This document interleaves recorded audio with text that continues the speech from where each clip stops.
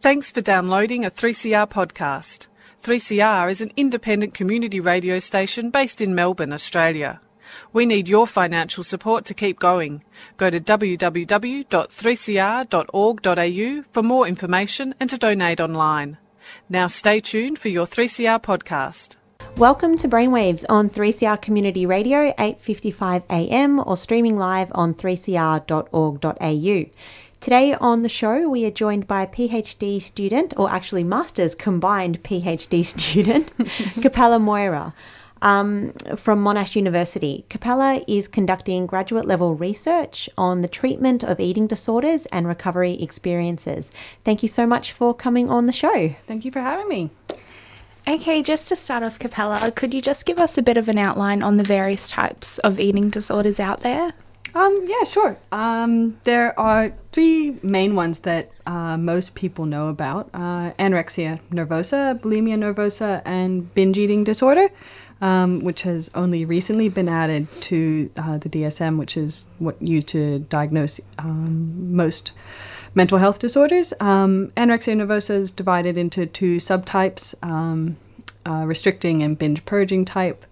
And these all mainly have to do with how people relate to food and their body and how they then control it going into or out of their body is a good way to think of it. Then there's a couple of other associated disorders, including pica, rumination disorder, avoidant and restrictive food intake disorder. These are things that you usually see in children, but can also be diagnosed in adults. Then there's also other specified eating disorder, which catches disorders that don't neatly fit into the diagnostic criteria and might have previously fit under the big umbrella term of eating disorder not otherwise specified. Mm-hmm. So, for example, that could be anorexia that has symptoms of bulimia. Is a good way to think of it. There's been a study that's found that there is a moderate diagnostic crossover between eating disorder diagnoses. So that means that there's a person with one eating disorder may progress or cross over to a diagnosis with the passage of time. So often the movement is from a disorder with a binge eating element. So from anorexia to bulimia or bulimia to binge eating disorder. And what this demonstrates is that there's a degree of fluidity in the diagnoses, and a person may end up having a number of diagnoses across their time with an eating disorder. Thank you for that. Wow. Yeah, I guess eating disorders is a lot more broader than I thought it was. I mean, you know, in the public eye, I guess you only ever hear about specific types, but what you've just explained to us now illustrates that there's a lot more to eating disorders than what we know in the public eye. There really is. There's quite a bit to them, and they're really quite complex and divergent and move all over the place. All right. Capella, could you please tell us about what the different therapy options are? What's available to those who have an eating disorder? Well, it really depends on kind of the level of care that's needed. So like how severe the eating disorder is. It can be treated by a coordinated treatment team involving a GP or a psychologist and a dietitian and possibly a psychiatrist if it isn't terribly severe. And that can involve a number of therapeutic models, such as enhanced cognitive behavioral therapy, interpersonal therapy, and family-based therapy, which have all been certified by the major psychology governing bodies as being appropriate for treating eating disorders. But treatment can also involve elements of dialectical behavioral therapy, acceptance and commitment therapy, mindfulness, and even psychodynamic approaches. But then if an increased level of care is needed, inpatient and outpatient programs are available at a number of hospitals, both public and private, and those are in all the major cities in Australia. And inpatient is usually used when a person needs more ongoing support to manage the mental stress of the eating disorder. Also is used when a person's weight is medically compromised and they can't really handle living in their home for a while. And this will usually involve attending therapy groups and on one-on-one therapy, and then that will involve learning and relearning new skills. The outpatient and day programs are pretty much the same thing, except the person gets to live at home. Yeah, and I think it's definitely important that there are like therapy options out there for people, and that people know that they're not alone if they're struggling. Because a lot of people do suffer from an eating disorder. Do you know what the mortality rate for people who suffer from them, and how does it differ to other forms of mental illness? Yes, this is a really interesting one. So to understand mortality, we first need to understand prevalence. So prevalence is the total number of cases in a population. And people with eating disorders really make up a small portion of our population, because meaning they have a really low prevalence. So respectively for anorexia nervosa, bulimia nervosa, and binge eating disorder, they make up 1.9%, 2.9%, and 2.9% of our population. Those numbers there, can I ask, Capella, are they people that meet like a diagnosis of those disorders? Yeah, this is going to be a really strict criteria. So these studies tend to base on very strict diagnostic criteria. When the diagnostic criteria are expanded out, then it does make up more of the population, but is still quite a small portion of the population. Yeah. It can expand out to be even further, depending on if you're counting people who just have disordered eating patterns. But if we're going by really strict diagnostic criteria, then it does still make up quite a small portion of the population. Mm-hmm. But then when you look at mortality rate, which is measured using a different metric called the standardized mortality rate, which is best explained as the rates of death observed compared with the rates of death expected, which is kind of a bit morbid. So if you compare those, again, for very strict diagnoses, you're looking at a rate of 5.8, which is it's not really a percentage, it's just a 5.8 for anorexia nervosa, 1.93 for bulimia, and 1.92 for EDNOS, which is when they were still using that as a diagnostic criteria. And if you compare this to schizophrenia, the standardized mortality rate is 2.5, and for bipolar it's 2.1. So what we're seeing is that these are, for anorexia, it's quite a bit higher than for schizophrenia and bipolar. And for bulimia and EDNOS, it's comparable.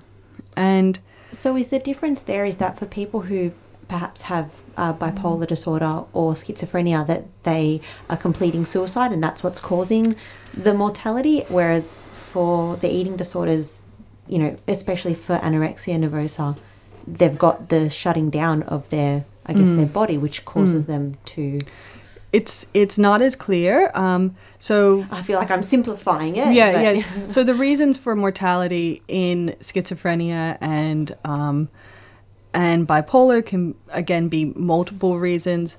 It doesn't just have to be due to suicide. Suicide is a really high risk among people with eating disorders, so they are at high risk. They're especially at risk for suicide immediately after discharge from the hospital, but they are also at risk, as you say, for complications relating to the disorder. But I'm not sure what the reasons for death are in relation to schizophrenia and bipolar. I hadn't read that particular research, but I imagine some of those also have to do with just complications relating to their medication regimes, because their medication can really exhaust their bodies. Yeah.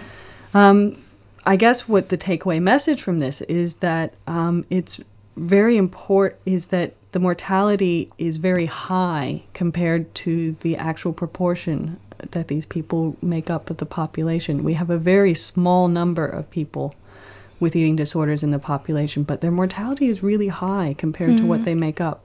And it's very interesting it would be very interesting to find out why that's happening and how we can fix that, because it's very concerning. Okay.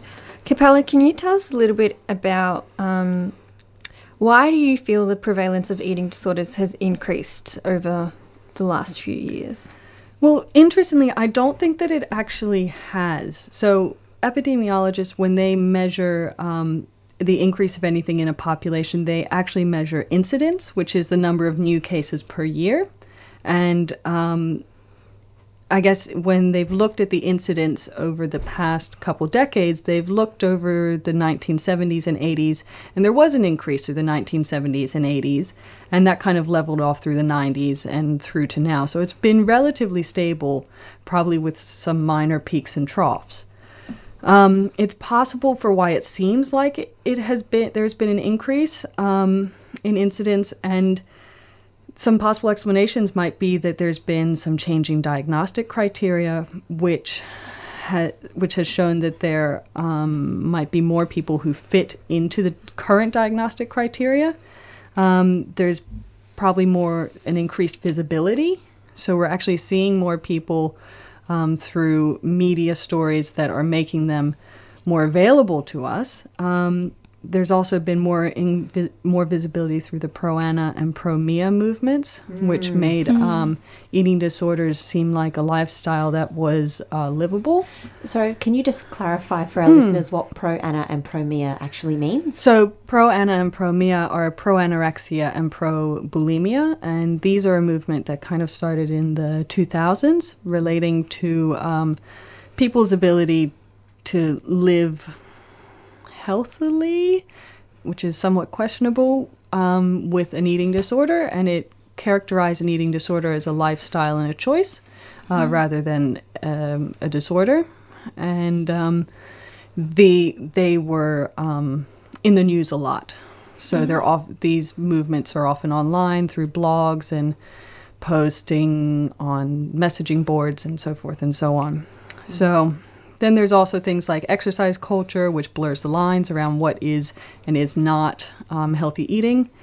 And then I think there's also been a general and slow reduction of the stigma surrounding mental health that allows people to talk about their disorders. So people may actually know people who have an eating disorder now, whereas 20 years ago you just would not have known. Yeah. Do you think that social media and that has played a part in addressing kind of eating disorders in general? I think that's a bit hard to say because social media makes it in some ways very easy for people to share their eating disordered behavior. So there is a negative side. There's a very strong pro-ana, pro-Mia movement on all social media platforms. But then there's also very strong recovery movements on Tumblr, Twitter, all of them. So it helps with recovery and it also helps with the eating disorder. I think that's always going to be the case. Yeah. By viewing the eating disorders as an individual medical problem, is it possible that we run the risk of ignoring the societal factors that are involved? Yeah, that's a really interesting question because I think, I guess individually we do. Individuals can risk that because they would run the risk of ignoring it if they were focusing on a biomedical approach too much. But I know that there are plenty of individual practitioners who are acutely aware of the societal pressures that are involved in an eating disorder. But I think where it becomes more involved is where it's at a organizational level and where the organizations who are treating an eating disorder aren't aware of how the eating disorder, the group of people that they're treating, aren't aware of it, and then they aren't helping from the societal and the cultural. They aren't treating it from a societal and a cultural perspective. Sorry, I think I lost myself for a sec there. My brain just turned off. So good. Capella, so your research it draws on the recovery model. Yep.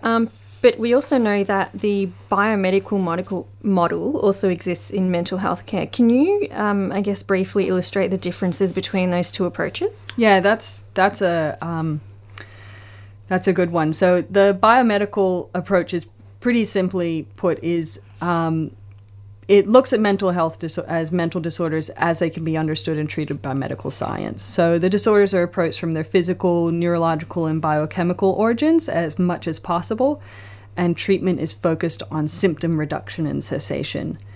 Whereas the recovery models originate from early alcohol and addictions treatment models that later evolved to encompass chronic psychiatric disorders like schizophrenia. And then in recovery model treatment, the focus has shifted towards becoming well, which can include cessation of symptoms, but there is also an acknowledgement that symptoms may never actually completely abate. And instead, well-being and recovery take on personal meaning. So each person's recovery becomes a journey rather than a destination.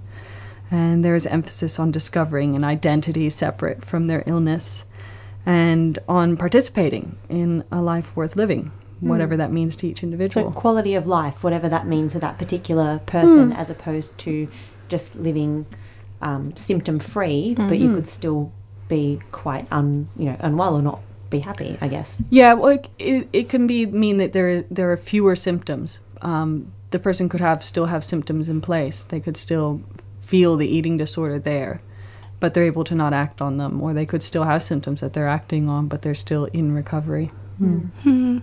Are there any problems associated with a biomedical perspective? Yeah, there are quite a few. So it reduces people to their symptoms and their ability to reduce them, basically. So overall, treatment success is measured by the treatment's ability to reduce their symptoms and reduce relapse and mortality. And while this is largely laudable, the studies used sometimes leave out patient experience and can be further stigmatizing. So, for example, my background research so far has found that outcome studies, so the ones that look at how well treatment is doing, how well treatment has worked, they have found that these studies focus on factors relating to the patients only, such as when they were first diagnosed with an eating disorder, any other diagnoses they have, what was their discharge weight, and all these are being related to whether or not treatment worked and why it didn't work. And these all leave out the personal experience of treatment, as well as the experience of the people delivering the treatment. And then another reason why these aren't so, one of the other problems is that they depend on evidence-based practice, which is practice based on the best research available and combined with clinical evidence. And evidence-based practices are developed using studies where outliers are excluded in order to develop a standardized norm. So that is basically saying, this is what works for the majority of the population. So while a certain practice or approach may work for the majority of the population, it doesn't allow for intersectional presentations found in eating disorders. So that's like LGBT presentations, people of color, indigenous, CALD, or even complex presentations. And these presentations are then left to receive inadequate treatment or to seek treatment from multiple sources, which is costly, burdensome, or risky, or to just not seek treatment at all, which is even more risky. You spoke before about discharge weight, and I know that with eating disorders, the amount of kilograms that someone weighs is a huge focus. I guess my question is, can focusing too much on body weight detract from true measures of progress, especially considering that not everyone who has an eating disorder is underweight? So especially with people with perhaps like binge eating disorder, I know that they may be perhaps a bit overweight. So is there an issue with that? Yeah, so focusing on weight itself as a measure of treatment progress is just basically an example of symptom reduction or symptom cessation. And so without providing context for this measurement, I can imagine it would lead to an increased focus on weight and body shape concern. which is basically at the core of eating disorder difficulties.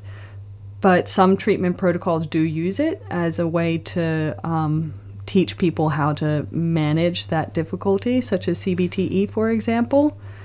However, I think that if we're working with that person's thoughts and trying to help their thoughts about weight, we need to actually address those thoughts. So in a way, we shouldn't necessarily be focusing on the action of weighing. We should be focusing on the thoughts about weight.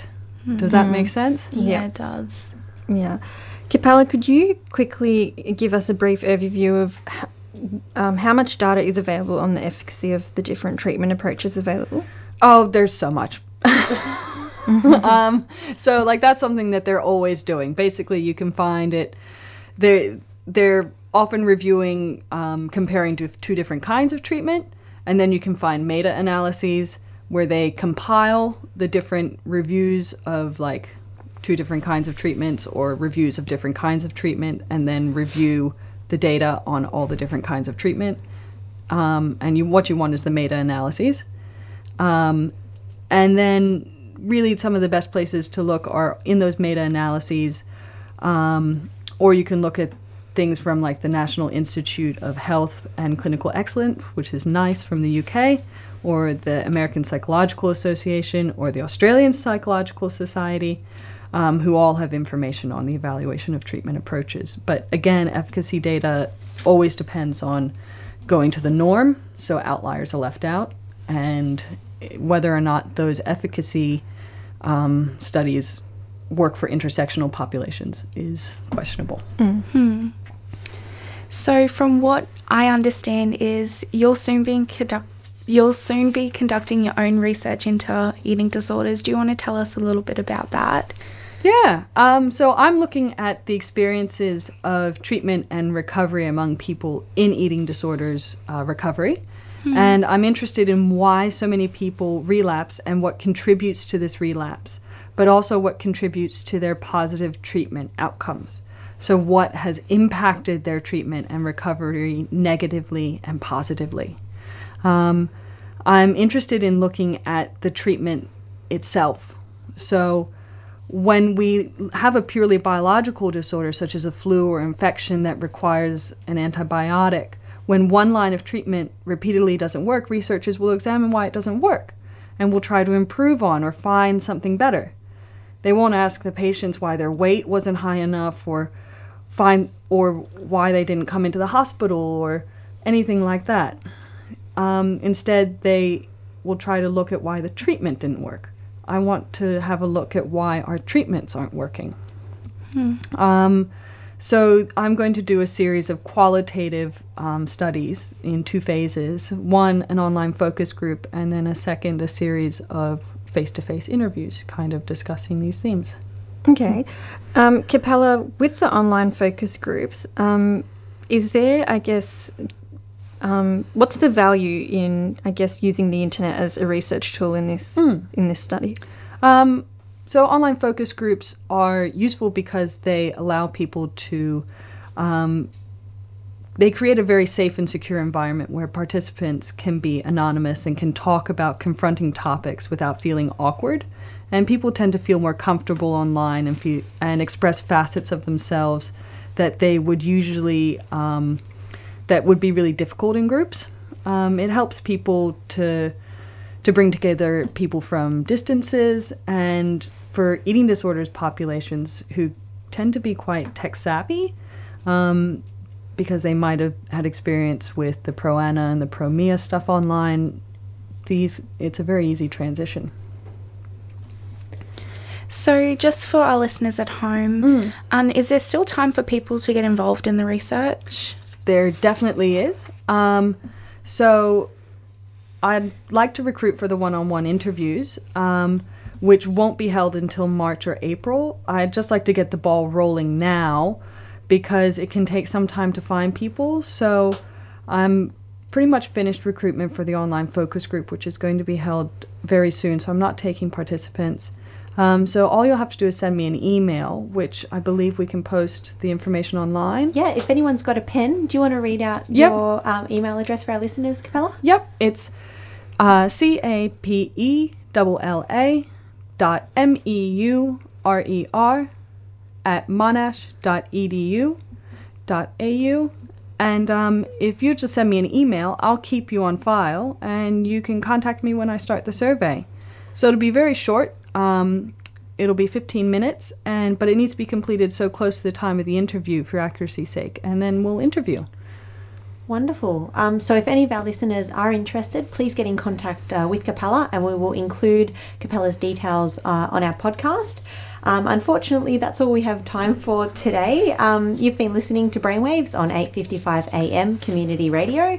You can listen to podcasts of our show on the 3CR website and at brainwaves.org.au. Next week on the show, we're chatting with Sally Watkins, the developer of the Wellbeing Navigator app. Thank you so much, Capella, for coming on the show. Thank you for your time. Thank you. Stay tuned for Renegade Economists. You've been listening to a 3CR podcast produced in the studios of independent community radio station 3CR in Melbourne, Australia. For more information, go to allthews.3cr.org.au.